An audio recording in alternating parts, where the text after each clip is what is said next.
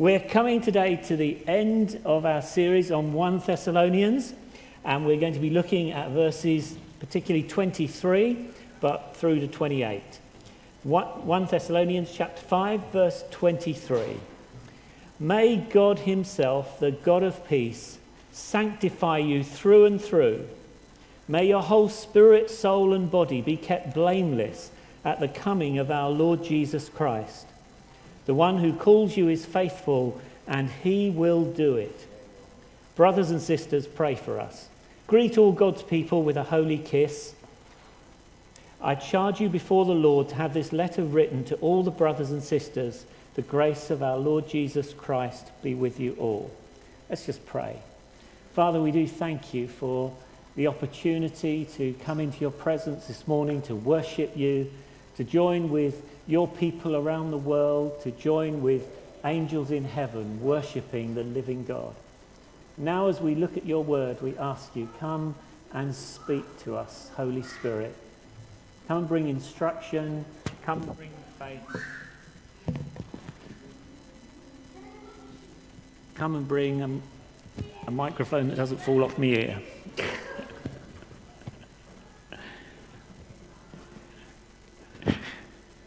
Toby is smiling at me. Father, thank you. Amen. So as we've gone through this letter that Paul and Timothy and Silas wrote, we've seen a church built on the Word of God and the work of the Holy Spirit. We've seen a people that have been encouraged to live holy lives worked out in their lives together. We've seen a church that knows what it is to have signs and wonders. And today, Paul sums up his letter. May God himself, the God of peace, sanctify you through and through. May your whole spirit, soul, and body be kept blameless at the coming of our Lord Jesus Christ. Before we look at these verses, we need to look at two words which I can never spell correctly first time. The first one is justification. There's the three kings. Give them a round of applause for those that can see them. The first word is justification, and the second word is sanctification. And if you don't understand the difference between these two words, the danger is that you would leave this morning thinking, I'm not good enough to be a follower of Jesus, if you don't understand the difference between those two words. And so, justification, say the word with me, justification, justification. Right, that talks about your legal standing as a follower of Jesus, that you are pure and holy and acceptable. You've been forgiven, you've been cleansed, you've been washed, and that is settled once and for all. It's done. Okay? That's done.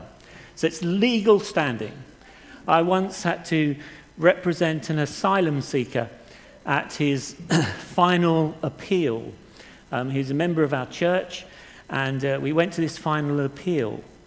And before the appeal, you've got him, you've got me, you've got the barrister, and you've got a couple of policemen over there who sort of, depending on the outcome of this appeal, depended on what they would do. So it's quite a nerve-wracking time because you didn't know. This was the final time. We've been through a number of court cases. We're there, and we're in the court, and we've been asked lots of questions, and finally the judge makes his decision. And because it was a final court, he made the decision on the day. And you just, which way is this going to go? If it's, no, you've failed, the police come and take him away to a camp. If it's passed, they come and shake his hands and say, welcome to Britain. You're now a British citizen. And the judge is there. You're there. He says, I accept your appeal. You are now a British citizen. And it's changed. and the police can no longer touch him. They can come and shake his hand and say, welcome to Britain. It's done and dusted. Nothing can change it. And that's what justification is about. It's one-off and it's permanent. And it is all God's work. You have done nothing to justify yourself before God. I have done nothing. It's not about who we were born to, what nation we lived in. It's not about whether we've been good or whether we've been bad, whether we've been naughty or whether we've been nice. It's not about who our parents are. It's not about what church we've been to or not been to. It's about coming to God in repentance and faith and saying, please forgive me. And he says, I will, because of what Jesus has done. It's one-off, it's permanent, and it's all of God. And you become perfect. And it is the same for all Christians. Dami, come and stand here. Come and stand here. Hannah, come and stand here. You can stand shoulder to shoulder. Shoulder to shoulder. This way round. No, that's it. That way. Facing that way. Facing that wall. So I want you to imagine that that is you. Okay? And one day, and many of you will remember this day, you decided to become a follower of Jesus. Take one step forward, both of you. You went from death to life. Now, no illustration is perfect, so don't think this is so theologically correct, but it is. Dami, come with me.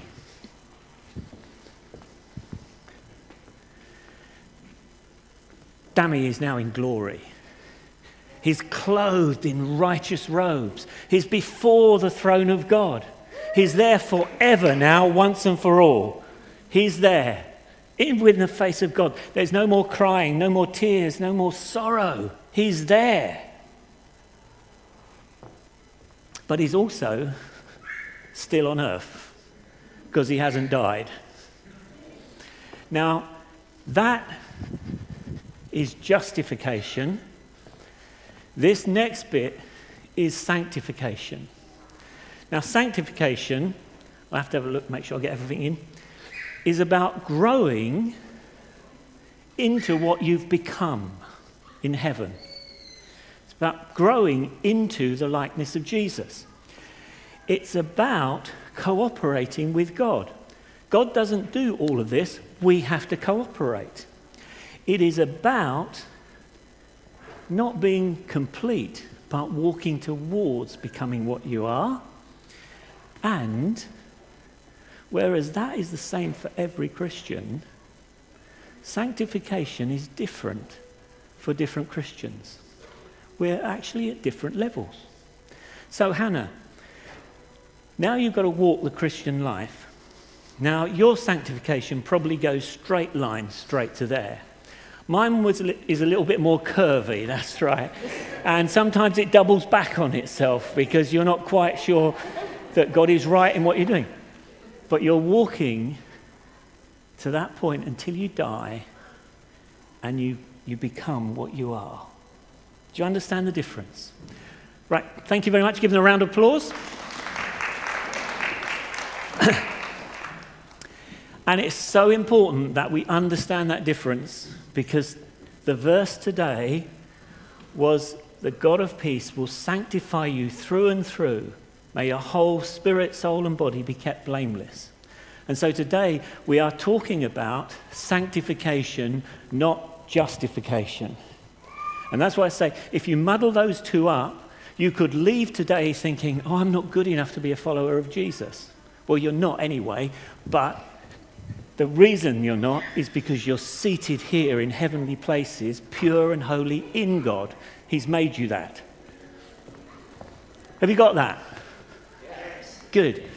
Excellent. So, Paul writes, as we have read several times already,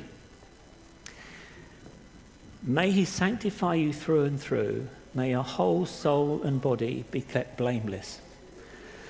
Now, Paul is not arguing here that we have a body, soul, and spirit. That's not the point. The point is the through and through. He wants the whole of us to know what it is to be sanctified. So sanctified, he's looking at our intellect, our minds. Romans 12 talks about renewing our minds. See, we are seated in heavenly places, but we've picked up an awful lot of junk in our lives. And it's ungodly thinking. It's unhelpful thinking.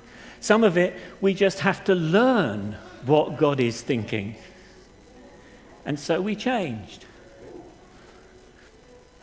This nativity on the 19th is going to be brilliant and all-encompassing.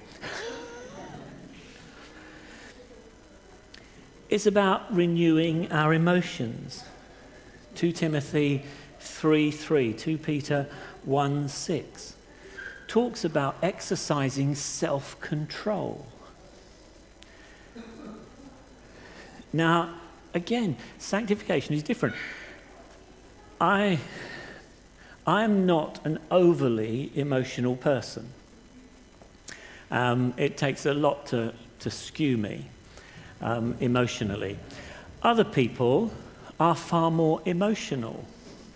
And sometimes, to be honest, it can look like I'm a much more holy person than I really am because I don't get cross about a lot of things. Whereas someone who gets cross about a lot of things and is much more emotional can sometimes feel like, oh, I wonder if they're a Christian even. But it's just we're made differently. And that's why I say sanctification is different for different people. So some people have to learn self-control of their emotions in terms of controlling them. Not getting cross with the driver that cuts you up. Not getting annoyed at what's on the sort of when someone doesn't say hello to you. Others of us have had to learn to become more emotional because I don't know quite why, but so many of my emotions were locked up. It's partly to do with my mother dying when I was 14 and lots of sort of issues in the family. But some of us have got to learn to become more emotional. Some of us have got to learn to control our emotions. But sanctification affects our minds, our emotions. It affects our will, how we choose to do things.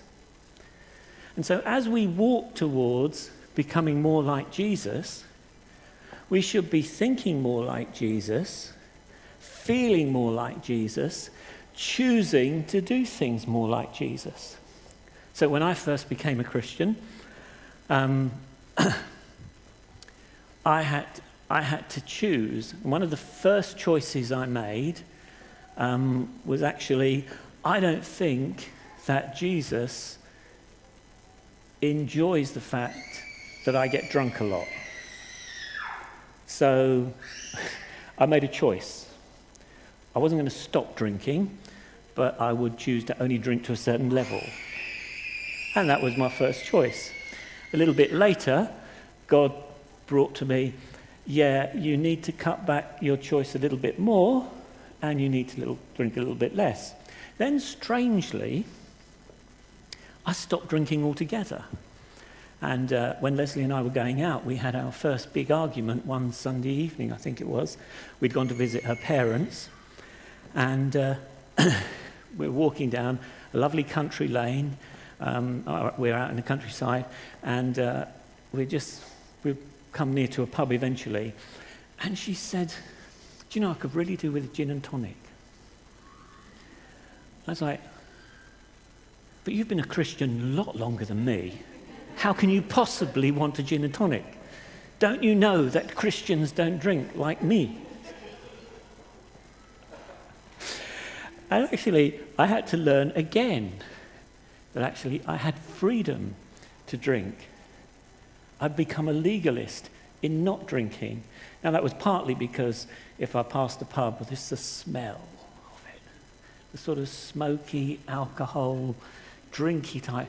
You'd sort of be walking past and you could sort of see yourself, oh, no, this way. And so even with alcohol, I've had to grow in sanctification. Jesus drank wine. Some choose to, some choose not to. But it's also about our physical bodies, what we do with them. 2 Corinthians 7:1. I shall read this one.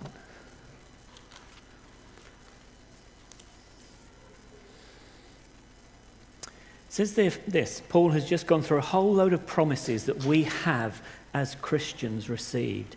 Therefore, since we have these promises, dear friends, let us purify ourselves from everything that contaminates body and spirit, perfecting holiness out of reverence for God. Perfecting holiness. So sanctification involves our intellect, our emotions, our will, and what we do with our bodies. Now, this is important because sometimes we can think of ourselves as Christians and we sort of box ourselves from the rest of life. We're okay as long as we go to church on Sunday. We're okay as long as we pray. We're okay as long as we read our Bible. But actually, what I watch on telly, what I do with my body, how I control my mind, how I control my emotions, that doesn't matter so much, because as long as I'm being spiritual, I'm being all right. And some people need to control their emotions a lot more. Some people need to control their minds a lot more. Some people need to control what they do with their bodies more. Some people need to control what they choose more. And that's why we all look different in our process of sanctification. Because there are some things that, as I say, because of my personality, I can sometimes look very sanctified. But you've no idea what's going on in my head. You've no idea what I'm thinking. You've no idea what what I do outside when you can't see me. But it's mostly good, okay? I don't want to send your mind down a rabbit hole of what I might be doing. No, it is mostly good. I am trying. And I'm becoming more like Jesus day by day. But I'm very aware that sometimes my personality is such that I can look very sanctified. Because I'm a very nice person. Don't like conflict. I've never, in my life, hardly ever sworn. Sugar is about the harshest word I've ever said. Just when something goes wrong, oh, sugar. I don't know why that is. It's just, but there you go. So sanctification affects intellect, emotions, will, and physical body. It's also about cooperating with God. He trains his disciples. He disciplines his disciples because he knows what we are going to be in heaven. The glorious, totally sin-free, perfect, wonderful human beings that we should have been. And he wants us in this life to move from here to here in as straight a line as possible. But as Hannah so ably demonstrated, there are some things that you hit with God and you think, hang on, God, I'm not sure you're right about this. I'm just going to go back here a little bit. And you start walking this way and something happens and God brings you back here. He says, now, okay, I've got to change. He gives us the fruit of the Spirit. Love, joy, peace, patience, kindness, goodness, faithfulness, and self-control. Those are fruits that can grow within us.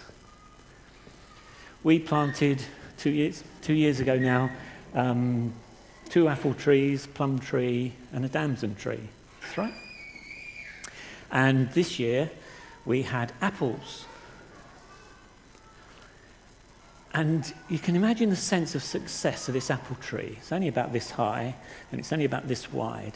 It's like, I've produced apples. I am a great tree. I've done it. They are now enjoying blackberries, picked from the side of the road, and apples, which I have grown. Aren't I a wonderful... Excuse me, you're cutting off my branches. I produced apples for you, and now you are cutting off my branches. That branch produced apples, and you've cut it off. And that branch produced apples, and you've cut that off. Excuse me, you are cutting me down. And it's about pruning. And we go through that pruning. And it's how we respond to it. Sometimes we feel that we're doing very well in an area. And God will suddenly make it hard and difficult for us. And he's cutting us back, pruning us for greater fruitfulness. And how we respond is important. So he gives us the fruit of the Spirit. John 14 talks about God pruning us. In 2 Corinthians 3:18, he says we are changed from one degree of glory to another. And in Philippians 2:13 it says, it is God who is at work within you. So God is involved in our sanctification. But we have to work at it too. We cooperate with God. How we respond to his discipline is important. We can get cross with him. We can get annoyed with him. I had a conversation in my head this week, which went like this. God, why is Leslie so grumpy?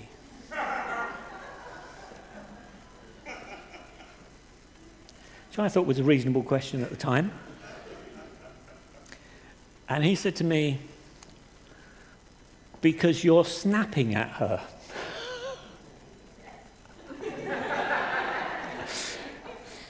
And so my immediate response to that is, what? And he said quite clearly, you are snapping at her. So I said, okay, why am I snapping at her? And he came back, because life is not working out as you wanted it. It had to do with our building work, inevitably. Our builders hadn't turned up, and they hadn't told us why. And we found out the following day it was because the house opposite where they were working had been petrol bombed, and the police cordoned off the street, and they were kept there till 3 o'clock in the morning. So they had a good excuse in the end. But anyway, so it's like, so life's not working out for me. I have a God who can solve that. Bung it back to God. So if I just ask you to sort this out for me, I can stop snapping at Leslie. Leslie can become less grumpy. To which he said, how about you learn not to snap at Leslie because life's not working out for you? I don't know whether you ever have these conversations with God. My immediate response was, yeah, that's good, but how about you sort out my life and make it run smoothly, and then I won't need to snap. And we sort of went in this little circle where I kept coming back to God, why don't you sort it out? And he was like, no, you sort you out. And in the end, unsurprisingly, God won. And I had to say to Leslie, look, I'm just snapping at you. We're snapping at one another. We're just fed up with what's going on at the moment. And Leslie, with far more grace than me, agreed. And we moved on. And since that day, I'd love to say I've never snapped at her in my life.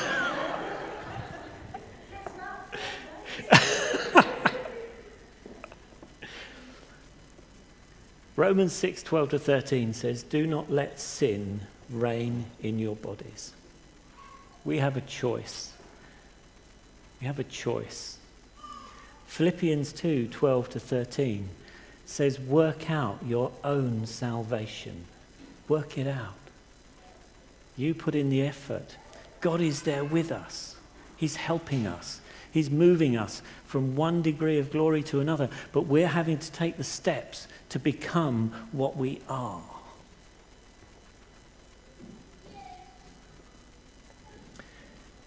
Galatians 5 talks about walk by the Spirit of God, and you will not fulfill the desires of the flesh, the desires that are wrong, the desires that are away from God.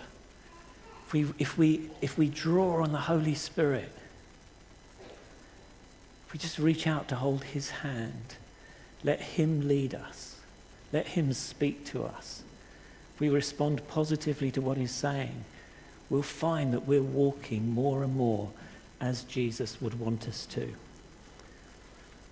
2 Peter 1:5 says, make every effort. It's not easy. It's tough, as we all know. Philippians 3:13-14 says, forgetting what's behind, I make every effort. And you know, that's an important one, forgetting, because we make mistakes, we get things wrong, we have arguments, we watch the wrong films, we say the wrong thing, we hurt people badly. And when God speaks to us and we bring those things to him and we ask for his forgiveness and he forgives us, we're clean and pure. But sometimes in our heads we spin round and round and round in them, and we remember the things that God doesn't. We feel we're not good enough. We feel that we failed once again. And Paul said, look, this is today. This is where I am today. I'm going to forget that and I'm going to look forward. I'm going to forget what I was because I know what I'm going to be. And that's what I'm going to aim for. That's what I'm going to make every effort to be. That's what I'm going to try and become. Because the past has gone. The future is bright. But you know, you don't do this on your own. Peter talks about becoming a holy people. In Ephesians 4 verse 1, Paul writes this. He's a prisoner at the time. As a prisoner for the Lord, then, I urge you to live a life worthy of the calling you have received. Be completely humble and gentle, be patient, bearing with one another in love. Make every effort to keep the unity of the Spirit through the bond of peace. There is one body, one Spirit, just as you were called to one hope when you were called. One Lord, one faith, one baptism, one God and Father of all, who is over all, through all, and in all. It's Ephesians 4, 1-6. And we tend to read those first few lines. I urge you to live a life worthy of the calling you have received. Be completely humble and gentle, patient, bearing with one another in love, as individual. But it's about being a people together. He's writing to the church, and he's urging the church to live a life worthily of the calling that we've received. He's urging the church that together we should be completely humble and gentle and patient. He's urging the church to bear with one another in love. He's urging the church, individuals in it and the church as a whole, to make every effort to keep the unity of the Spirit through the bond of peace. We are called to be the people of God. That's why being together is so important. It's where we work out our sanctification. And there's part of me that would urge us not to try to be more nice when we're together than we are when we're apart.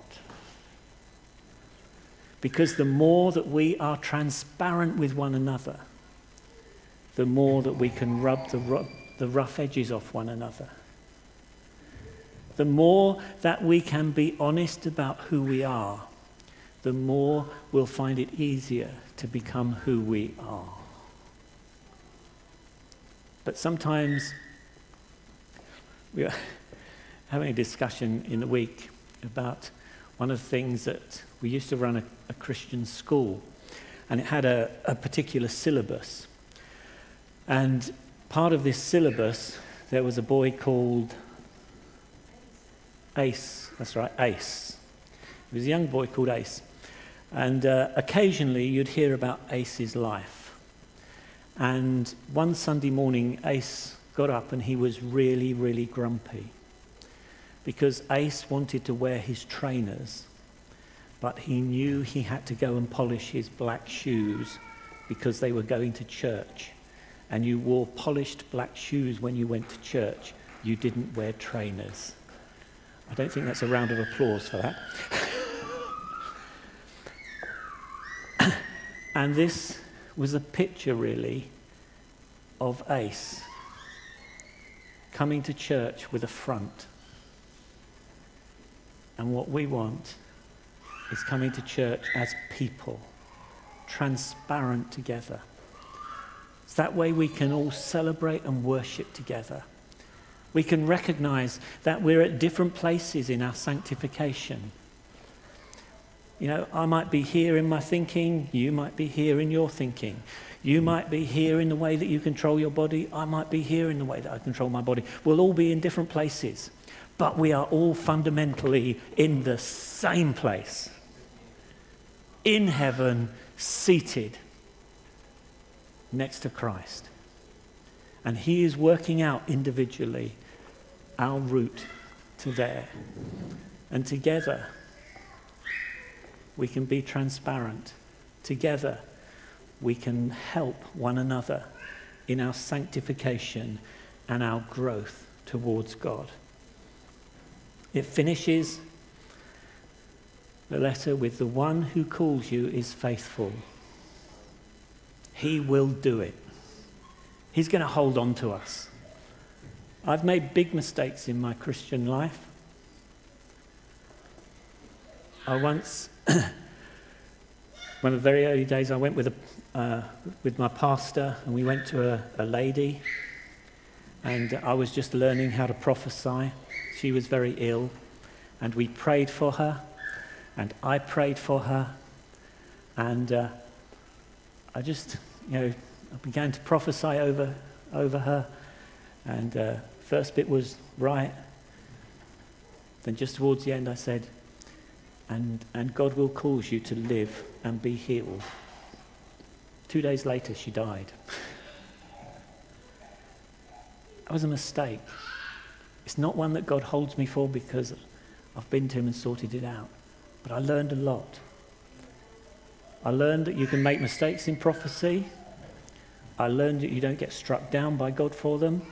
I learned you could repent, turn round, and walk on. And there are lots of things that we've all done, which probably we regret. But once they've gone to God, we can turn round, forget, walk on. Because God is determined that we will reach what we are. He will do it. Paul goes on, brothers and sisters, pray for us, greet all God's people with a holy kiss. You can make what you want of that one, particularly in the present situations. I would advise against it at the present time. I charge you before the Lord to have this letter read to all the brothers and sisters. The grace of our Lord Jesus Christ be with you. I hope you've enjoyed looking at this letter of 1 Thessalonians. I hope that many of you will have taken the time just to read the letter. It takes about 15 minutes. And to let it sink in that as we as a church go forward, we want to be a church full of the Word of God, full of the Spirit of God. We want to be family together, living our lives together, enabling, encouraging and provoking one another onto greater and greater purity. A church that sees signs and wonders. A church that speaks of the glory of God to the world in which we live. Let's pray. Father, we do thank you that we are seated in heavenly places in Christ Jesus. We thank you that you have done that for us. We thank you that we are here in this world to be your hands and feet. We thank you for the promise that you will see us through. And we ask you, Father, help us to grow in our knowledge of you and our representation of you. It might be more and more authentic. It might be more and more true to ourselves. And we might see one another growing daily into the image of Jesus. For your glory, Lord, do it. Amen. Amen.